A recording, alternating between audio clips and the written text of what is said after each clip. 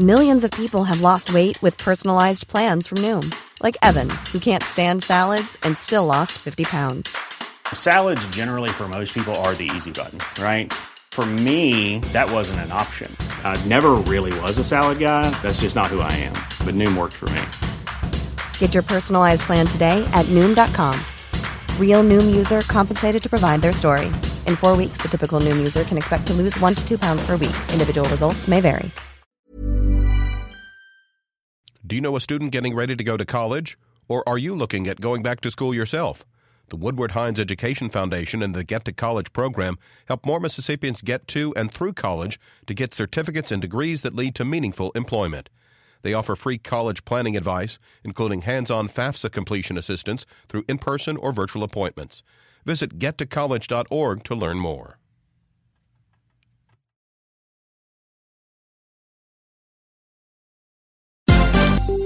This is MPB News. Hi, this is Karen Brown. Thanks for checking out the Mississippi Edition podcast. If you like what you hear, click subscribe, hit like, or leave us a comment if your app has that feature. Then find other MPB podcasts by searching MPB Think Radio on your favorite podcasting platform. Thanks.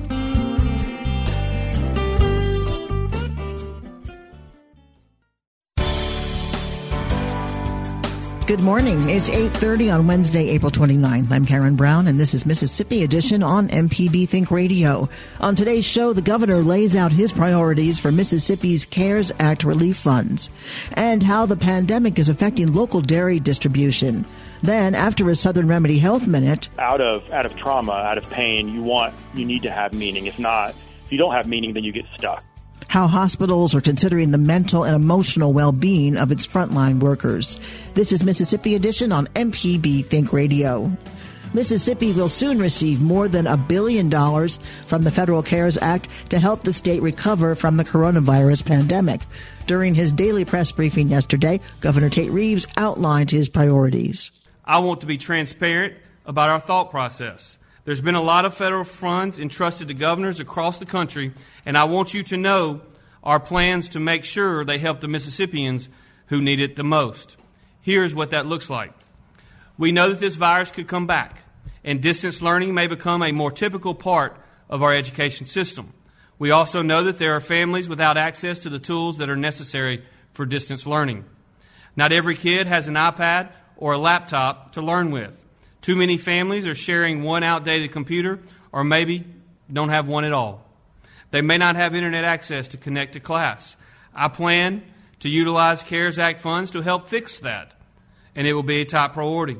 Support for teachers, schools, and especially parents will be a critical part of our recovery. We know that some small businesses have been hit harder than others. Grocery stores are doing okay. Barbers, salons, small restaurant owners, and more are watching their life's work go up in smoke because of unprecedented government rules. They never could have predicted that their business would face this pandemic. There is some federal help for small businesses, but I hope to use some of these funds to help them stay on their feet, keep their workers on their rolls, and weather this storm. Reeves says he also wants to allocate some of the CARES Act funding to help those out of work develop new skills, highlighting one of key goals from his inaugural speech. We know that there are tens of thousands of Mississippians who have lost their jobs as a result of COVID-19. We hope they will be able to get right back to work in their previous place of employment, but we know that won't be the case for every single Mississippian. If you find yourself in a position of extended unemployment as a result of this virus, we want you to return to the workforce. We also want you to earn even more money than you earned before. If we can get your pay up in the face of this pandemic, we want to do so. I plan to work to provide CARES Act funds for skills training for workers who have been displaced by the virus. I said it when I took office, and it's even more necessary now. We need to get average pay for Mississippians up. It has to be higher, and it must be one of our primary priorities. I want every Mississippian to earn more money. I want to help those workers who have carried the financial burden of the coronavirus response. The best way to do that is to help you get more tools to earn a higher wage. I believe we can do that, and I plan to utilize our CARES Act funds to do so. Reeves also intends to use CARES Act funding to help municipalities with unexpected costs and provide unemployment insurance relief to small business owners. While the governor steers the state towards reopening, data from the Department of Health presents some concerns for State Health Officer Dr. Thomas Dobbs. If we look at some other trends that are somewhat concerning, we are seeing an increased utilization of hospital capacity of patients with coronavirus. If we look at the number of hospital beds being occupied, we're at an all-time high of 429. And if we look at the number of ICU beds, we're not at a high, but we're at a level that we haven't seen in about a week of 162 ICU beds occupied and 77 COVID patients on respiratory support or ventilators. What does that mean? It's hard to know for sure. It could well be that our peak has passed and we're seeing more cases. That's a plausible scenario, but it's also plausible that we're going to have continuing increasing cases and increasing hospital utilization. This thing is not over. We need to continue to be careful. Certainly, we have flattened the curve, and we feel like we've maintained a pretty good hospital capacity to make sure that everybody in Mississippi can get the care they need. But please, now's not the time to let down our guard.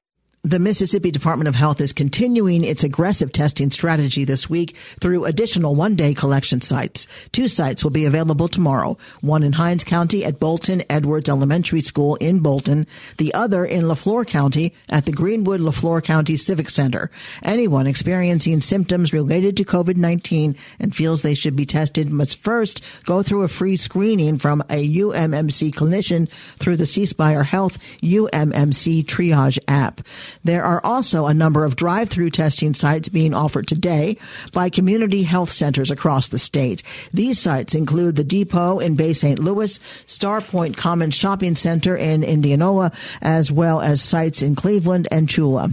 To stay up to date with the latest coronavirus news in Mississippi, visit mpbonline.org/coronavirus.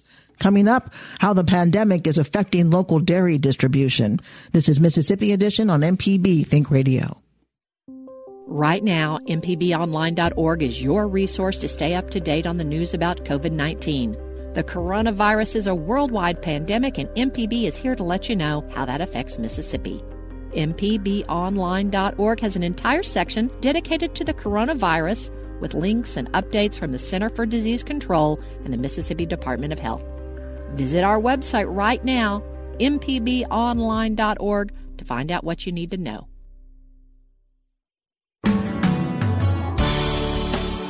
This is Mississippi Edition. I'm Karen Brown. While fears of a national meat shortage are on the rise due to a number of processing plants shutting down around the country, dairy farmers in Mississippi are experiencing a different set of obstacles. With schools closed for the semester and restaurants still limited to carry-out, the dairy distribution chain has been disrupted. Michael Ferguson owns and operates a dairy farm near Senatobia. He tells our Kobe Vance how the pandemic and the early panic buying has changed the dairy landscape. The whole dairy showcase was upset. We've got about 30 to 40% of our product nationwide that goes into schools and food service. And naturally, when you cut those off, I know they still have, some schools have a feeding program that's going on, and we're trying to move some milk through there. And then you had that extra thing of a lot of panic buying. And people, for a day or so there was not any milk on the shelves in certain spots, and people were just going basically berserk over that. Well, actually, you have to refocus and redistribute milk nationwide. And all of those that serve food service and schools had to be rearranged into retail. And that was a real nightmare. I know that your audience has probably seen a lot of instances where they've had dumping of milk across the nation. Yet that's happened. It still has happened, but it's a distribution snafu. It's not basically. There's not that much dairy product. That's you have to refocus from the food service and school size into retail, and that's not really easily done. So there was you only have so much processing capacity across the country, and it had to be basically retooled. You can't do that overnight. So all of those factors led for a lot of angst from consumers and from us as dairy farmers. Yeah, we couldn't understand. We're pouring out milk, and some stores are limiting purchases, and they've still got signs up. Some of my local stores still have signs up, and I can assure the public there is plenty of dairy product out there. I don't think that there will be that type of situation again, but our markets are so disrupted, and the farmers are really, really going to take a beating price-wise over the course of the next 5-6 months. What's the major limiting factor from getting milk from your farm to grocery stores? There's not that big of a problem in our area with the distribution part of it. They just had to catch up with what they were trying to do, trying to get that extra product out there. And once that bump was over with, the distribution part, we have you've got a milk plant in Memphis, you've got a milk plant in Kosciuszko, and you've got a milk plant in Hattiesburg. And most of those plants serve, I would say, 90% of the state of Mississippi. So the distribution shouldn't be that big of a problem going from this port on. It just had to be redirected.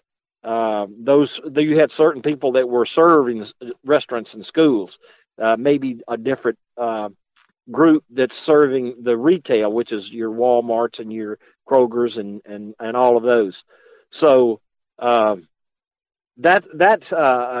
think those problems have been worked out. So the distribution of it, I don't think is a big problem on a going forth basis. I also wanted to ask you about as far as distributing. Do you have any? Do you distribute beyond just Mississippi and beyond just the United States? Do your product go out of the country at all? When I grew up, I've been on a dairy farm my whole life, and I'm a little bit advanced. Let's put it that way. But when I was a kid growing up, your markets were generally local. Now markets are worldwide. Exports are a tremendous part of our overall picture. Now, in the Southeast, we're in a very milk deficit market. The milk and the products that are sold in the Southeast, we being the Southeast dairy farmers, only supply probably 45 to 50% of the actual milk that goes into those products. The rest comes from outside the region. It's a situation where you are in a global market, and whereas we basically the exports have been shut down. We were exporting 15% of our product, and now we're maybe shipping out 3%. So there is going to be a problem to work through these stocks and to get the economy back to where we need to, and all of that is going to be a tremendous strain on the dairy industry as a whole. Michael Ferguson owns and operates Ferguson Farms near Senatobia. Coming up after a Southern Remedy Health Minute, how hospitals are considering the mental and emotional well-being of its frontline workers. This is Mississippi Edition on MPB Think Radio. Hi, I'm Dr. Jimmy Stewart, professor of internal medicine and pediatrics at the University of Mississippi Medical Center. On the original Southern Remedy, we answer questions about all aspects of your health and share some of the latest medical information in the news. You can listen to the show on Wednesdays at 11 on MPB Think Radio, or you can subscribe to the podcast by searching for Southern Remedy on your preferred podcasting app. I'm Dr. Jimmy Stewart, professor of pediatrics and internal medicine at the University of Mississippi Medical Center, and this is a Southern Remedy Health Minute.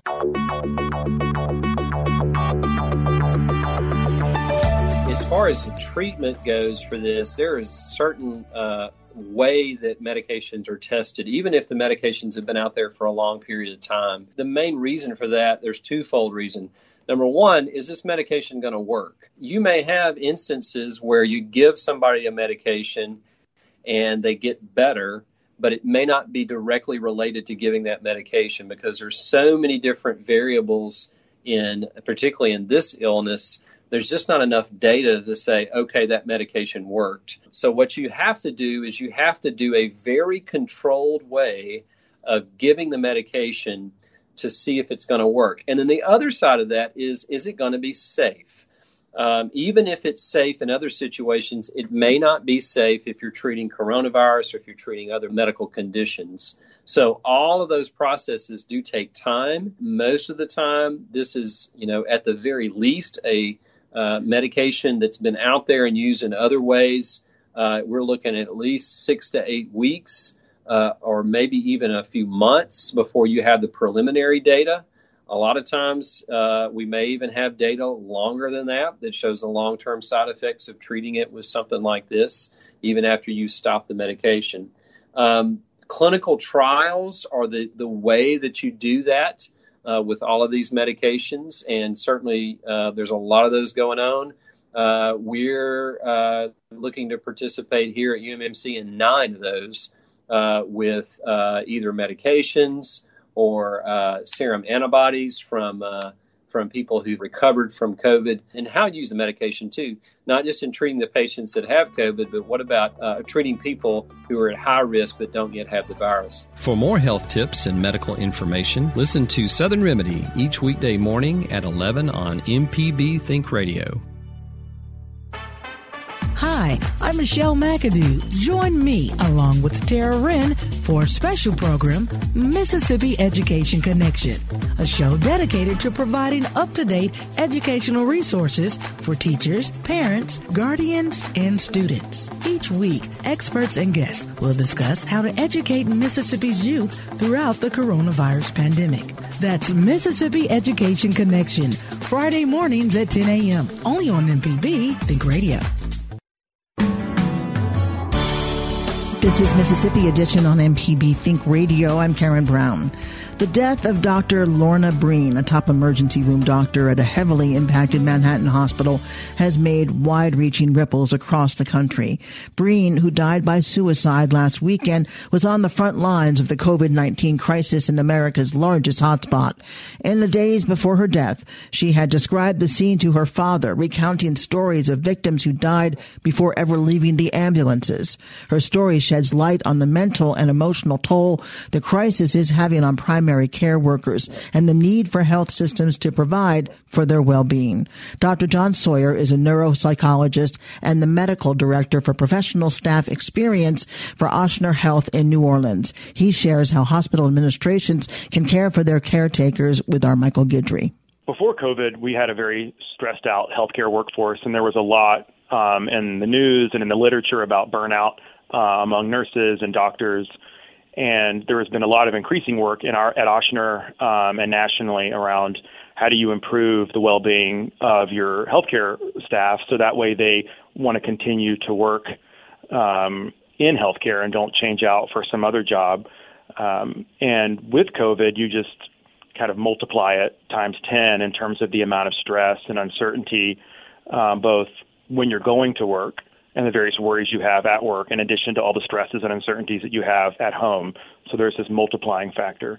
And what we did at Ochsner and what other health systems are doing is thinking about kind of a 3-part strategy. So one thing is making sure that you consider Maslow's hierarchy of needs, right? So what are most going to be stressful to them right now? So things like job security, compensation, childcare, food, things like that to make sure that people's basic needs and worries are met. So they don't have to have those hanging over their head when they're coming into work. And then the second piece of this is, in a crisis response, oftentimes everyone's running around like crazy, but we forget that people do need support. But rather than just referring someone to, a counselor, it's really important to go to them. On critical care, you're working for 12 hours. And, afterward, the last thing you want to do is try to figure out how you schedule an appointment with behavioral health. So what we did is we did unit rounding and we had a 24/7 call line where they could always access us. The second part, you said, it's being about being proactive and providing support that's needed beyond, making sure basic needs are met so people aren't walking with that hanging over their head. Why is it important to address those anxieties, those fears, as these healthcare workers are on the front line dealing with these things? Most people are really resilient, but you want to make sure that you're doing everything you can to help reduce the likelihood that someone has a longer-term psychiatric problem, and you want to make sure that they're functioning at their best on the unit. And so what we did was, process a lot with them about how they make meaning of their experience, because out of trauma, out of pain, you need to have meaning. If you don't have meaning, then you get stuck, right? And you get stuck looping over what you could have done, what you should have done, why this happened to you, and instead focusing on how what you're doing is the right thing to do and how what you're doing has had a lot of positive impact. Making sure that people are able to think about why what they're doing has a lot of value and importance. So that way the story they're telling themselves is not one of only pain, but pain and something else, right? Not just pain, but pain and hope. So that way they can have different meanings besides just one narrative that they either tell themselves or that they hear, in their mind. I imagine these healthcare providers are dealing with a lot of pain and a lot of trauma. So what are some of the ways that the hospital systems and the people that are kind of navigating and directing the staff experience in these hospitals, what are some of the ways that they can help people make meaning of the trauma they're experiencing? Yeah, so the first is to normalize it. I really hope that leaders, unit leaders, unit directors, medical directors, are talking to staff about how they're experiencing the same thing. Because once people have this universality, they all know that they're all experiencing this trauma, then it becomes less isolating and they can actually talk about it. And then once they feel comfortable talking about it, it's important to have resources for people to access, ways to process it. So one might be something as simple as having a debrief with a mental health professional at the end of a shift or at the end of a week's worth of work. It could be something as simple as sending out positive messages via email or doing a mindfulness, quick 5-minute mindfulness exercise before or after a shift. There are a lot of different resources that you can find online or in your own kind of behavioral health departments that can be helpful. But the important thing is to talk about it and be proactive about providing resources. A lot of people have tried to show their appreciation for healthcare workers, especially in times like this. Outside of the hospital system, what are some ways that people can, and what are some of the ways that people from the outside express their appreciation for what's happening right now inside the health systems? So, I'm from Mississippi and you're from Louisiana, and there's nothing better than sending food. and so that's one thing that we in the South do really well, and people very much appreciate. So I think if someone has the resources and they can send, meals to staff, not just the daytime staff like lunch, but also the night shift staff for dinner, is one really easy, concrete way. Another is having people, choral groups would come out and sing, but like at 6 feet apart. And that was always inspiring to see, putting up signs that kind of, as neighbors are leaving to go to the hospital, that they can see that have encouraging words. There are different ways to do that. And also wearing a mask. If everyone wears a mask and social distance does what they need to do, I think that's also a show of appreciation, because it means that we're committed to not overwhelming the healthcare system. It made national news this week that an emergency room director from a New York hospital died by suicide partially as a result of the constant barrage of trauma, I guess, that she was experiencing. As a neuropsychologist, what can you say about the psychology of continuing to be steadfast in the way we conduct ourselves in this new normal and how important it is going forward? So we all, myself, everyone is really struggling with the fact that this is going to be a year-long plus process. And I think once we accept that, the next thing is kind of doing two things. So one is making sure that you have your normal as much as you can, your normal routines in place that help you care for yourself. But the second is also to start to kind of cognitively begin to reframe some opportunities that you are having post-COVID. So, for instance, it is tough to homeschool your kids or have them at home all the time, but it also means that you get to spend more time with them, right? It is tough that we're not able to go out to eat, but it does mean that maybe we can experiment with some different recipes at home. That's what I would hope that people are able to do over this next year, so that way they can sustain the kind of important public health goals around social distancing and wearing masks and things like that, to make sure that they don't get sick or that others don't get sick. Dr. John Sawyer is a neuropsychologist and the medical director for professional staff experience with Ochsner Health in New Orleans. Thank you, Dr. Sawyer. Sure thing. This has been Mississippi Edition on MPB Think Radio. Thanks for listening to the Mississippi Edition podcast from MPB News and MPB Think Radio. Don't forget to subscribe if you haven't already, and if your app lets you, leave a comment or review. We really do appreciate it. Remember, you can always get in touch with MPB News on Facebook and Twitter, and fresh episodes of the podcast are posted every weekday morning. I'm Karen Brown. Thanks for listening. This is Mississippi Edition from MPB Think Radio.